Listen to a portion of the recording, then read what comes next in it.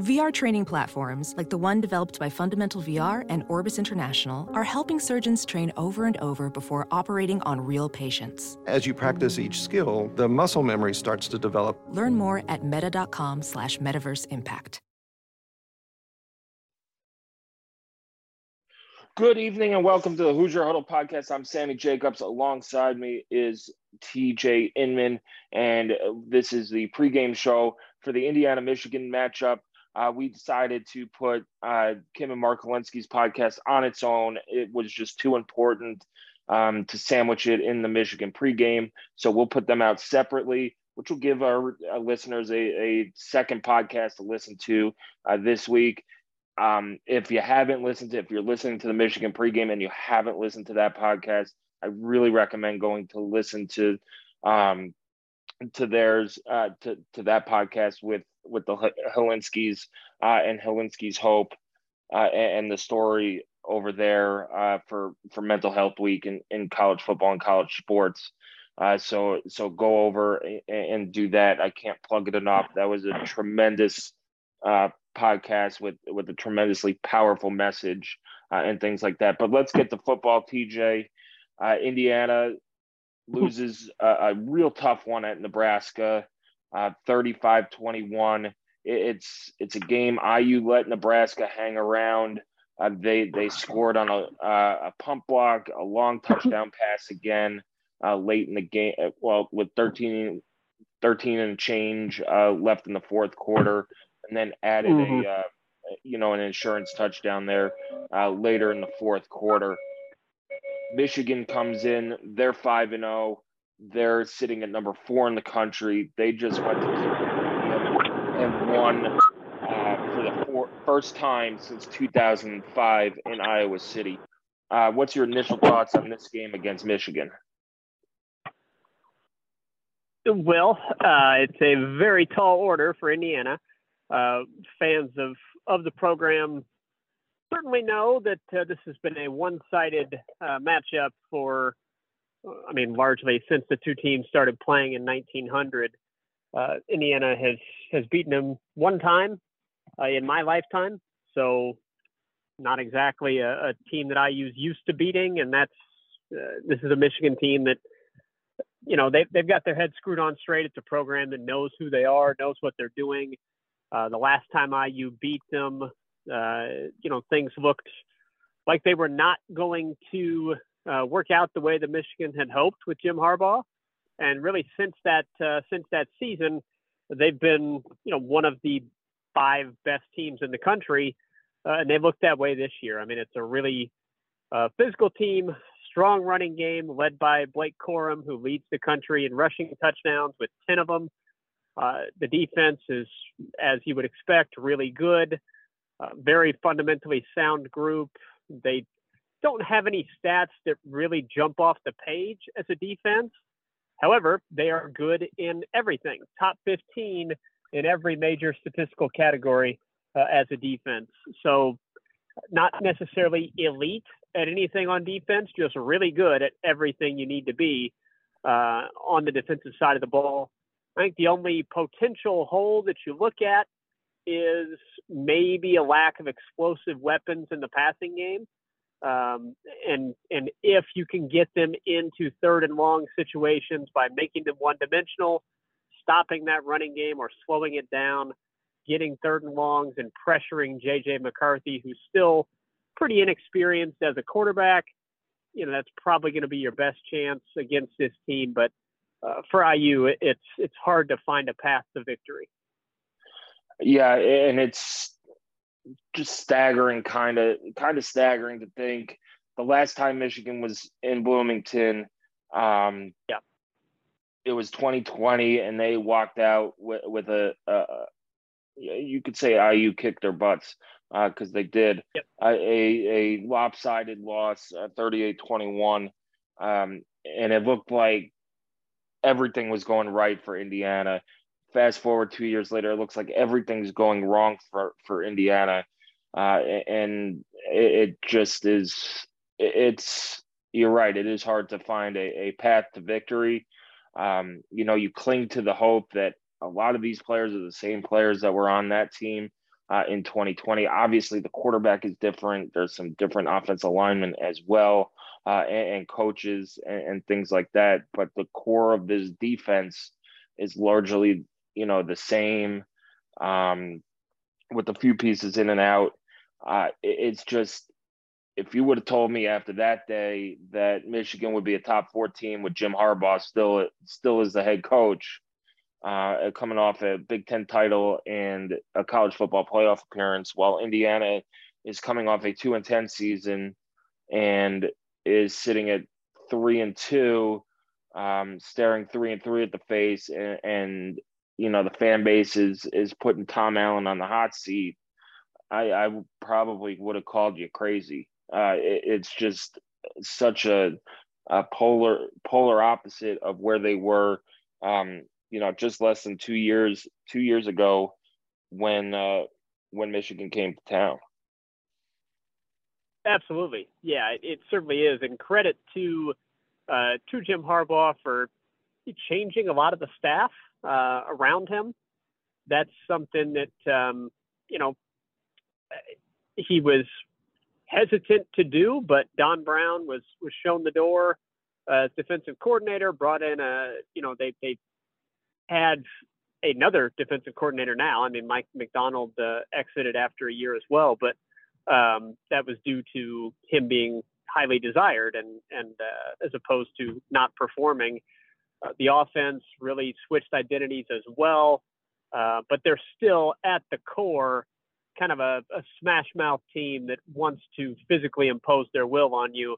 And that's going to be kind of the first thing for Indiana to do, is stand up to the Michigan offensive line and the Michigan running game and try to make them beat them through the air.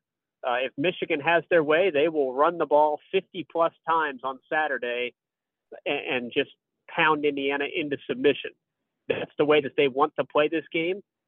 If Indiana defends the run like they have at times this season, they'll do pretty well against it. But we've also seen the run defense get gashed at times as they, over adjust and try to stop the run and then give up big pass plays.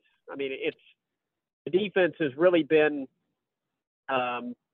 puzzling for me, because you've got such a veteran group with Tom Allen leading the way, and you feel really good about your secondary group, but they've given up some just head-scratching big plays as a result of either personnel or miscommunication, or Tom Allen mentioned that they may have been fatigued in the second half against Nebraska, which I don't particularly buy, because I don't buy that at all. I mean, they rotate.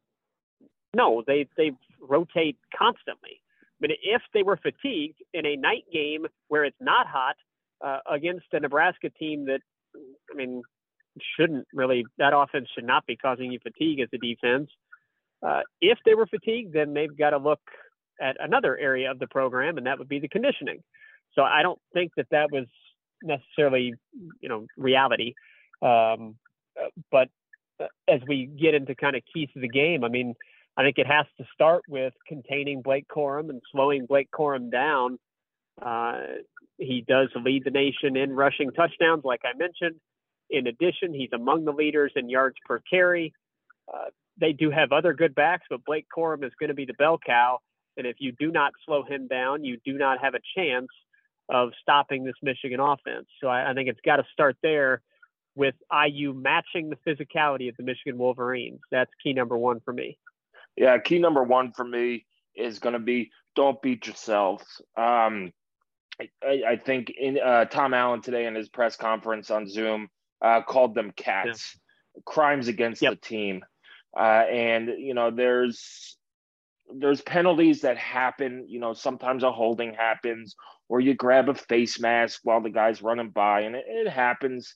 Sure. You don't like it, but it happens. I wouldn't call it a crime against the team, but the selfish penalties, the personal fouls, getting, maybe trying to do so much on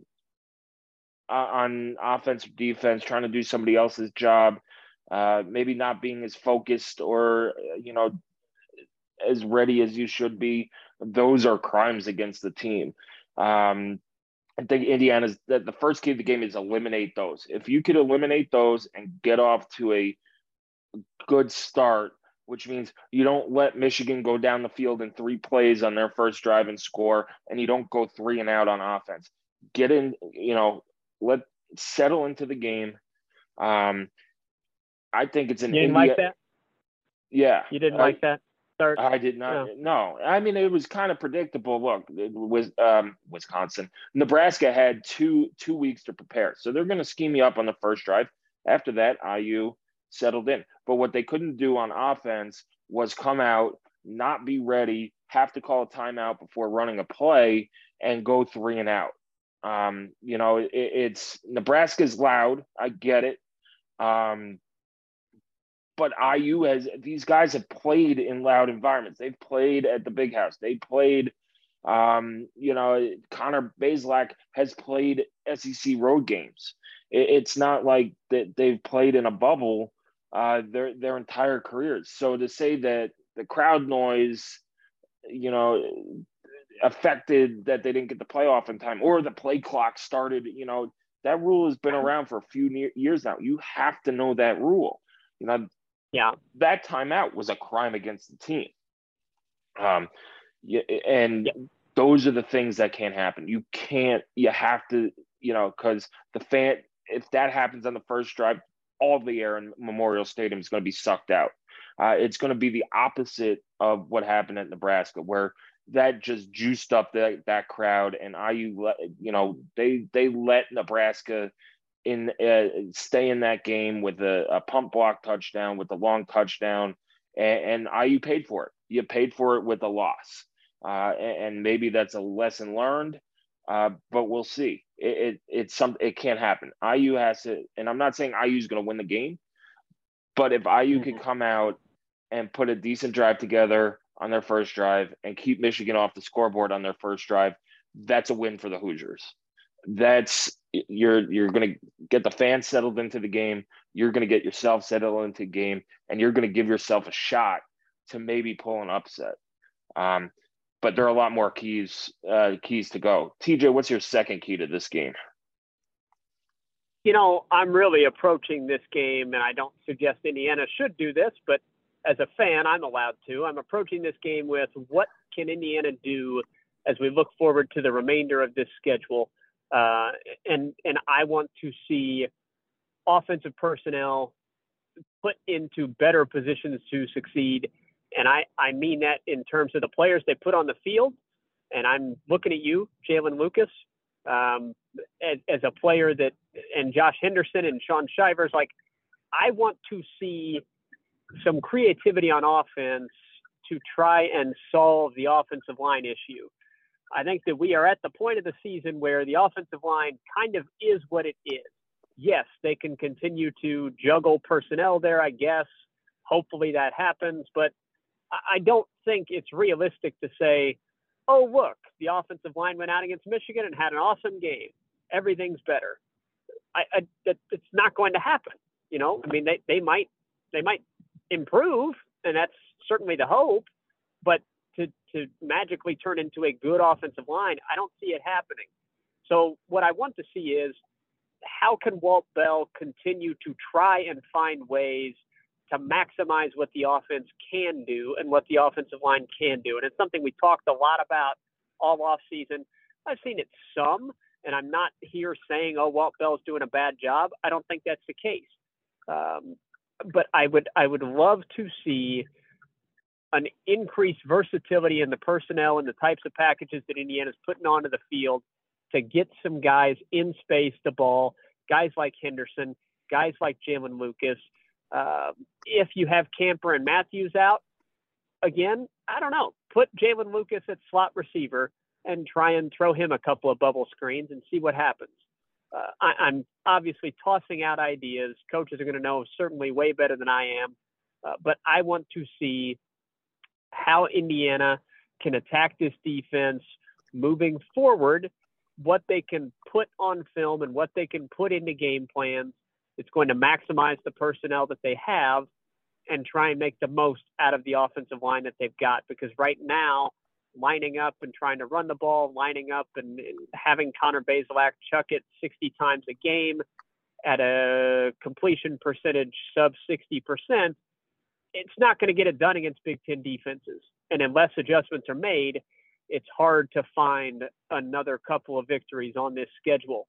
I do think that pieces are in place, that some adjustments could be made, and I hope to see some of that on Saturday against a very good defense, but still one that I think IU can have some success against and build some confidence heading into the Maryland game. Yeah, it's a game you hate admitting that you probably have to punt this one, because at some point you can't do that. At some point, No. You can't get used to punting games and all that stuff. But you have to be realistic too. Cam Camper and DJ Matthews were called game time decisions today by Tom Allen. So today is Thursday. On Thursday by Tom Allen. And it's a hamstring injury for DJ Matthews. Do you bring him back? That's the question. Do you bring him back to maybe have a shot to keep it close against Michigan, or do you wait and give it another week to now you have a weapon like DJ Matthews against Maryland, who, they're good. They're better than last year, and they're playing well. But you could have, you probably have a better shot at beating Maryland than you do at beating Michigan, especially with a healthy DJ Matthews and a healthy Cam Camper as well. It was a non-COVID related illness for Cam Camper. So we'll see. But, that I'd like to see Josh Sales in for Parker Hanna. Parker Hanna cannot play. You cannot. I'd go with the young guy and live with the young guy and see what happens, because Parker Hanna's out of this program at the end of the year. And, at the very least, you get Josh Sales for another couple years, and you're going to get him Big Ten reps that are so valuable, for the future.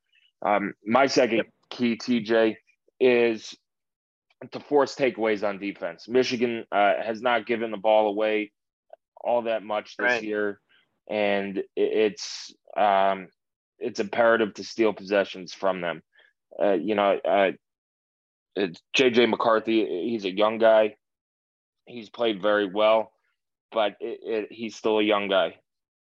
He has not thrown an interception this year. Indiana has to force him into some throws, maybe disguise coverages and things like that. But Indiana's secondary is I can't say they're good anymore because they're ranked last in the Big Ten, but they're too talented.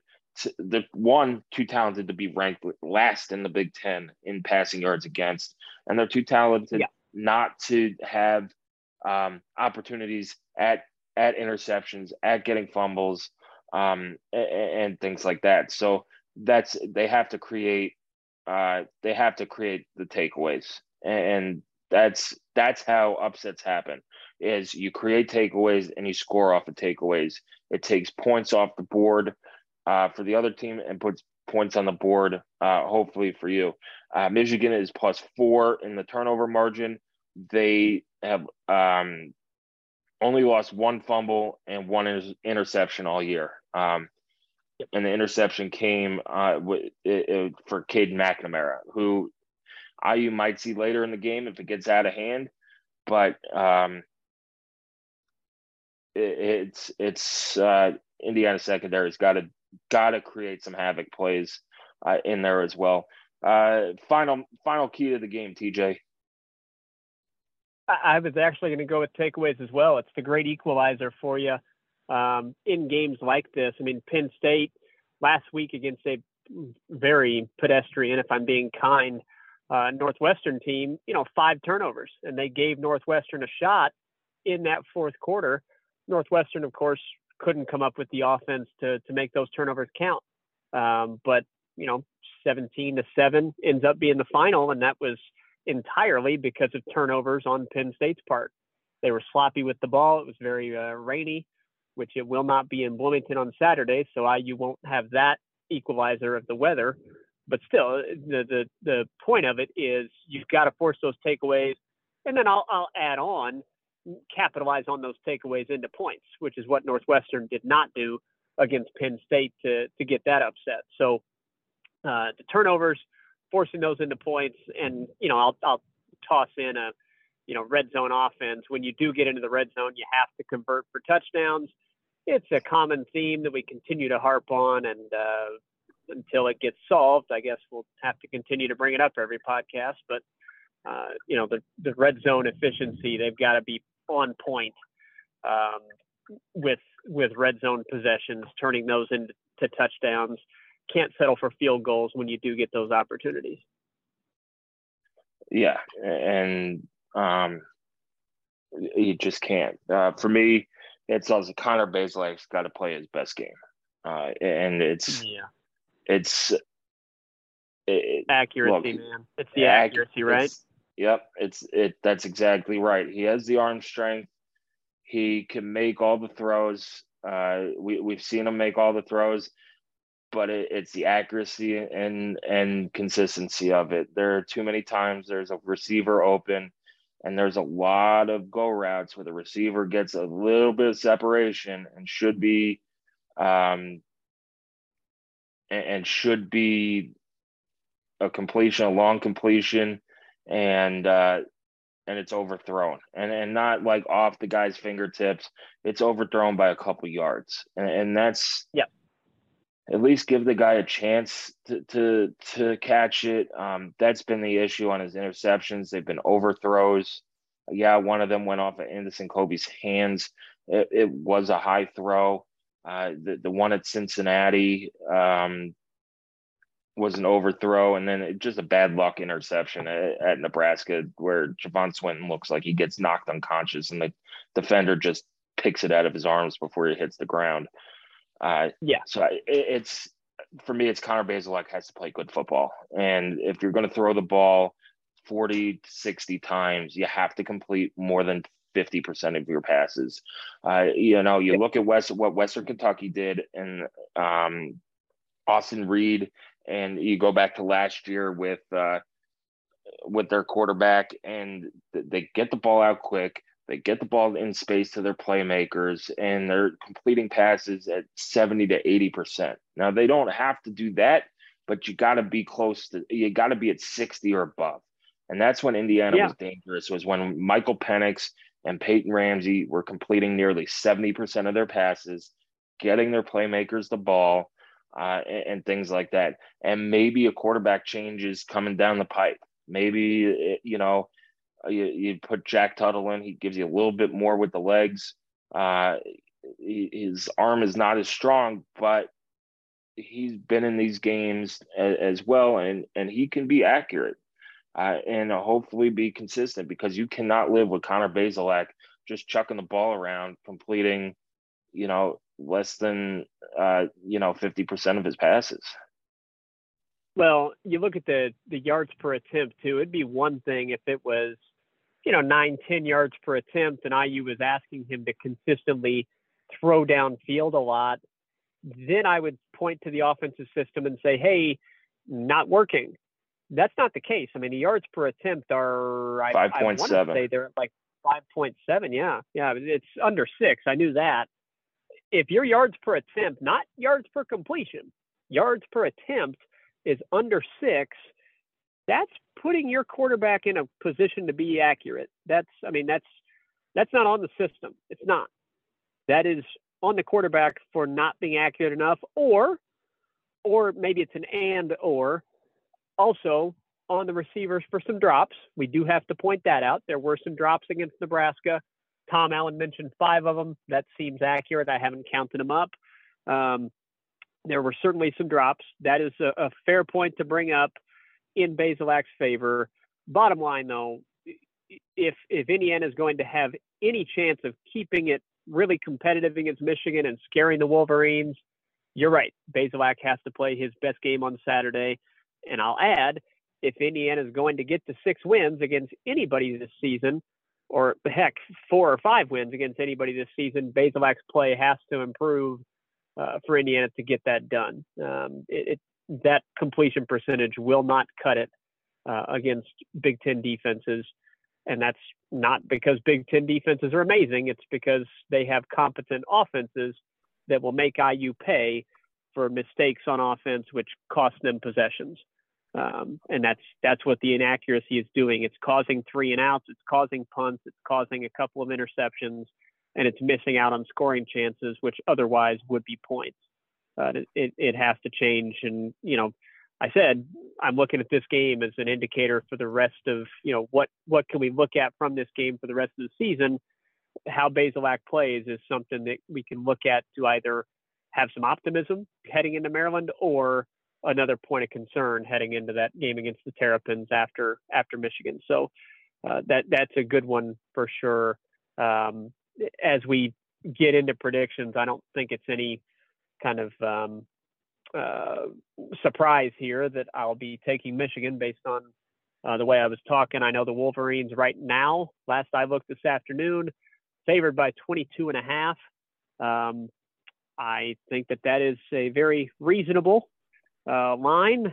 I do think the way that Michigan plays doesn't necessarily lend you to think that they're just going to blow Indiana's doors off.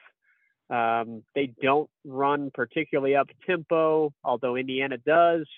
It's going to be a run heavy attack. If Indiana's unable to slow it down, they'll just keep pounding it. So I think, and I do happen to think Indiana's usually pretty good in these types of situations where it's a nobody believes in us against the world type thing. I think IU typically handles those fairly well. So I think the Hoosiers will keep it a little bit more competitive than what people think, but I'll go with Michigan getting the win here. I had the score written down, 38-16. 38-16. I think IU moves the ball decently, but has to settle for 3 field goals plus a touchdown. So 38-16 Wolverines. Yeah, I'm along the lines of you. I did say 38-10. I'm going to stick to my 38-10 prediction. I don't think Blake Corum's very good. He's scored 10 touchdown passes this year. This game has been so wacky in the last decade with overtime games in Bloomington, a snow game up in Ann Arbor, and it's been close. Yeah. It's been a lot closer than it has been in a long time. But I think Michigan is just an all-around better team in a better place as a program as well. And Indiana's kind of on shaky ground. They might be in the game early. I think Michigan pulls away late and ends up winning 38-10. I don't see Jim Harbaugh dropping 40, like 50 or 60 on teams. But it's a ho-hum, take care of business win for Michigan. Get out of there and then next week go play Penn State. Yep, this is a checkbox game for them. It's a checkbox game. It's get through this one, check off the box, move on to the Nittany Lions and a potential top 10 matchup that I would guess, I haven't seen, but I would guess is a primetime contest contender and one that will be sort of the first showcase marquee game for Michigan to state their claim to the college football playoff for a second straight year. Kind of a point to watch out for Michigan, though, given how incredibly weak their non-conference schedule was for this season, and given the lack of big-time win that they're going to get out of the Big Ten West, whoever the East champion ends up being. If Michigan loses to Ohio State, and we could say the same for Ohio State perhaps, but they did play Notre Dame. If Michigan loses to Ohio State and it's not like a total nail biter, so they'd be 11-1, Big Ten East runners up, is there enough on their resume to get into the playoff. I think that is going to be a concern for them, but that's obviously not relevant to Indiana's program at this point in time. So we'll move on for that. Just something to think about is maybe they look for additional style points on Saturday, perhaps, to kind of strengthen their claim going into that Penn State game. But certainly not one that we're anticipating much from for the Hoosiers. Just what positives or negatives can we take out of what we see on Saturday into our analysis of Maryland? Yeah, it's stay healthy, maybe put some good things on tape, get that the small ball rolling, get some momentum. You don't have to win for momentum because nobody has you winning this game, but just get some momentum going into the next 2-game stretch, which is Maryland at home and at Rutgers. And just like last year, it's an important stretch because after Maryland and Rutgers, you got Penn State at home. And then you have to go to Michigan State or Ohio. You have to go to Ohio State, then Michigan State, and then you get Purdue, of course, in the old Oak and Bucket game in the finale. And if you could get a couple of these games coming up, you might be able to salvage the season and get some momentum going in the program, which has, basically no forward momentum right now, and maybe save some people's tenures at Indiana and things like that. So tough grind for Indiana this week. Games at noon. It will be on Fox. Also, for fans, Fox's big noon kickoff. We'll start televising at 10 a.m. live from Bloomington on the South End Zone Plaza of Memorial Stadium. Should be a cool setup there on the South End Zone Plaza. Should be fun for fans. Yes, it's an early kickoff. It might be a little chilly, but it is fall. It's supposed to be a beautiful fall day in Bloomington for homecoming. Just enjoy the college football weekend down in Bloomington. You don't get many games down there every year, so it's supposed to be a fantastic weather day as well. So enjoy it, and then come back to HoosierHuddle.com for all your Indiana football news and needs. We'll have all our podcasts leading out of the game, leading up to Maryland as well. You can follow us on Twitter at Hoosier_Huddle. And also a programming note, TJ, one more thing on Helinski's Hope. I don't know if we shared the website with them on the previous podcast, but for our listeners who want to know, it's helinskishope.org. That's HILINSKIS Hope HOPE.org. A fantastic cause, a real powerful message. I urge everybody to go back and listen to that podcast that we put out earlier on Thursday as well. And it is college football's mental health week.